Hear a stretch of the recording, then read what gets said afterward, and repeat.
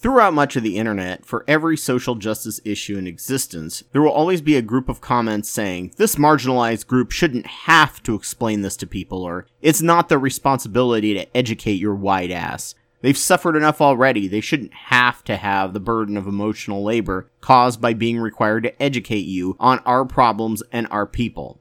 I agree wholeheartedly that it's not your job to educate people. It is emotional labor to educate people, and you shouldn't have to go out of your way to put yourself out there to make people understand your problems, but if you want anything to change, you kinda have to.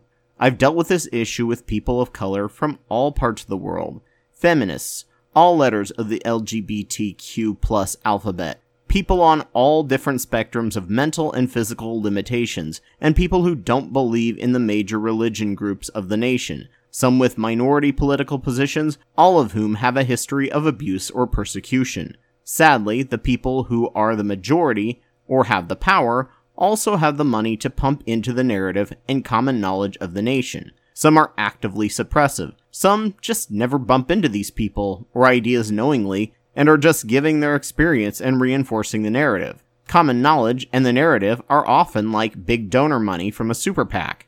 If people aren't well informed, they'll just go on whatever the commercials or loudest voices say. If you're a poor person running for politics and can't raise funds, no one will hear your point of view. You can't even get ad time on TV and no one will pay attention or vote for you.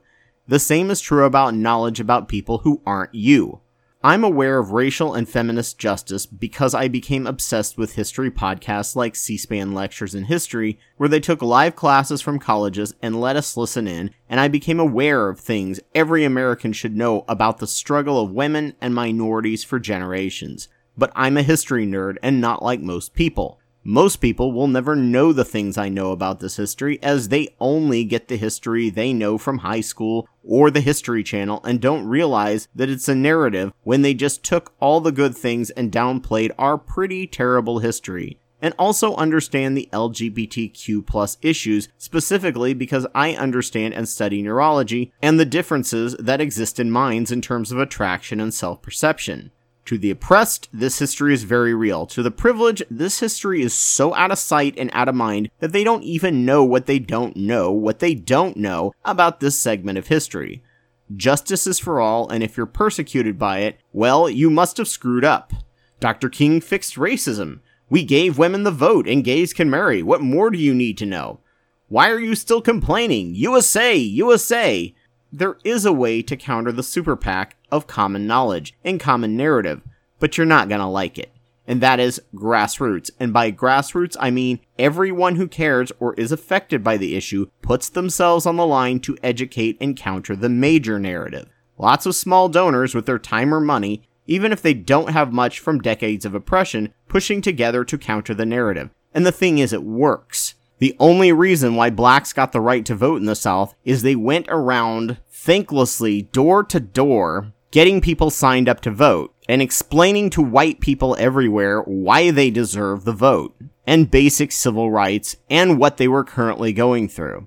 There were two classes of people in the US that this worked massively for in just the past 2 decades. That would be homosexual individuals and non-believers, both treated like human garbage for decades, and now with rights and acceptances never before dreamed of, to the point that to this day I get younger people who claim that I was never persecuted for being an atheist and I shouldn't even try and compare myself with other oppressed minorities. Well, I can tell you, in the same communities growing up, the people there were equally likely to hate an atheist as they were someone who was gay. On the coastal regions, especially now, it's impossible for many to imagine that being an atheist was once a non-privileged class. But the further inland you get, it's more like being gay. You have to watch your step and back and keep it on the down low if you can, especially if you want to keep your job. During the 80s, many people, including Aaron Ra, joined paganism because the idea of being an atheist wasn't even thought of as an option. We were associated with communists or Satanists, and not the actual modern Satanists, but the fake baby-sacrificing Satanists from the bad old days of the Satanic Panic, helped spread by Geraldo and Oprah. The Red Scare had pushed us underground and into an underclass no one had dared speak the name of. 1969 was the Stonewall riots, where the LGBT plus community, after being treated like garbage for decades, finally snapped and realized they were tired of being treated like that and got together and started organizing. They began coming out to people, letting them know they knew someone who was gay or lesbian. Once you realize you know and are friends with someone who's gay, it's really hard to hate gays. It's easy if they're in this distant other group of freaks. They must be evil because my pastor said so. Until your ideas are challenged and you are forced to think about an issue, you're most likely to just believe whatever you've always believed.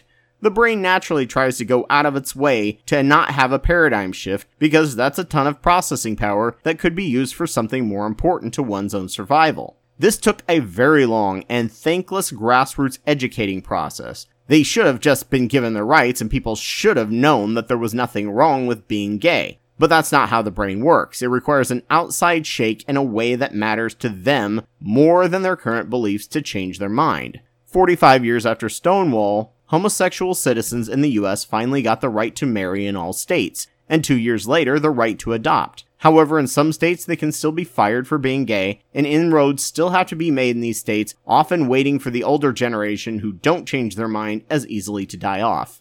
Many gays took that same mentality that it's not their job to change things, I'll just put up with it as it is right now. Had they pitched in, who knows how much sooner we would have had equal rights. Atheists suddenly became second-class citizens in the 1950s as Red Scare came around, as American equals capitalism equals Jesus, and Russia equals communism equals atheist. And if you weren't a Christian, then you must be one of them commie red scum.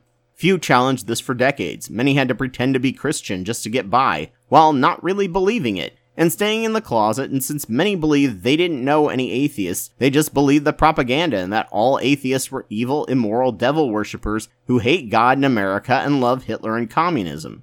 The few who came out were treated with ridicule or derision, often from the media. It wasn't until 9/11 happened and the rise of the internet that non-believers discovered that they weren't alone, and there were actually a ton of non-believers out there. They just had been so isolated they thought they were the only one.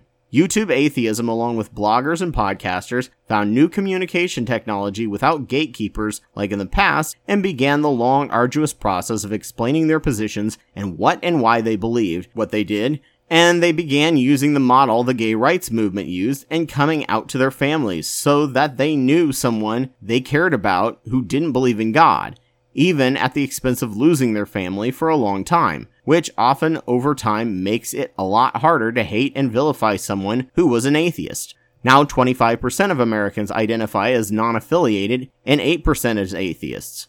Just like with gays, there are still states that would rather punch you as they would look at you and shove religion down your throat, but the situation has gotten so much better for us to the point that I barely make atheist videos anymore, because if I have a discussion on this, I link my old videos to that subject. Plus, I no longer live in the Midwest, which helps even more. This only worked because we all worked together to fight. It helped because the internet gamified this kind of action, and educating people on the issues got positive feedback until the algorithms changed and it started gamifying and monetizing the internet for Nazis and horrible human beings. Luckily, there wasn't a specific anti-atheist law we had to fight, just individual policies, and most of those policies there are also religious people helping us in the fight. We got so big that the one topic no longer mattered as much as other more political issues did, and there was a massive split in the movement. But even then, we are all still working towards secularism.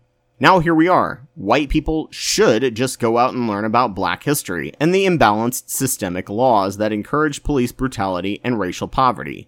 Men should read up on feminist literature and the systemic issues and biases that still slow women down from reaching the top, or how the patriarchy hurts men too. Cis people should do their research to understand the struggles and abuses that trans people have. Neuro and physical typical should study up on and understand the struggles and way neuro and physical divergent individuals struggle in a society not designed for them. Non-natives should read up on Native American history and how much they were screwed over by our government and systemic struggles they still face that hold them back. But unless they're directly challenged about it, they have other things to worry about. The brain only has so much runtime, and they will naturally prefer to use it for things that give them pleasure, as opposed to dealing with wave after wave after wave of paradigm shifts, unless pushed into it in multiple ways, sometimes in heartfelt emotion, sometimes in raw facts, and more often than not in comedy to act as a lubricant to the mind to help ingest the ideas better. The other alternative is to expect the people with privilege to explain it, but then you're just mansplaining things to the people, acting as the equivalent of the great white savior for the particular group or community. Instead, we should just be there to listen and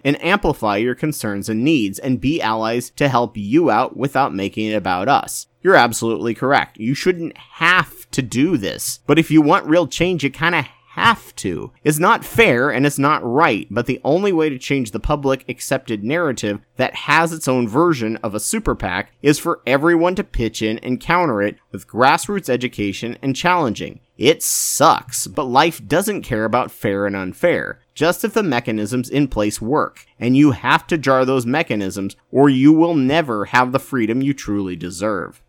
So thank you so much for joining me on my podcast. I'm sure there was nothing controversial about this, and everyone will happily get along in the comments section, which you can do on the YouTube version of this video, or my Facebook page, After School Democracy. Link in the show notes. Just a reminder that I'm Anubis2814 on YouTube, and I have over 500 videos on different topics that I've made over the past 10 years. Please subscribe, and if your podcast site has the option, give me a like or review. If you think what I have to say informed you, consider supporting my Patreon. I'll be doing this podcast weekly and try to get it out on the same day, so I hope to see you here next week, ready to be filled with new ideas. Take care.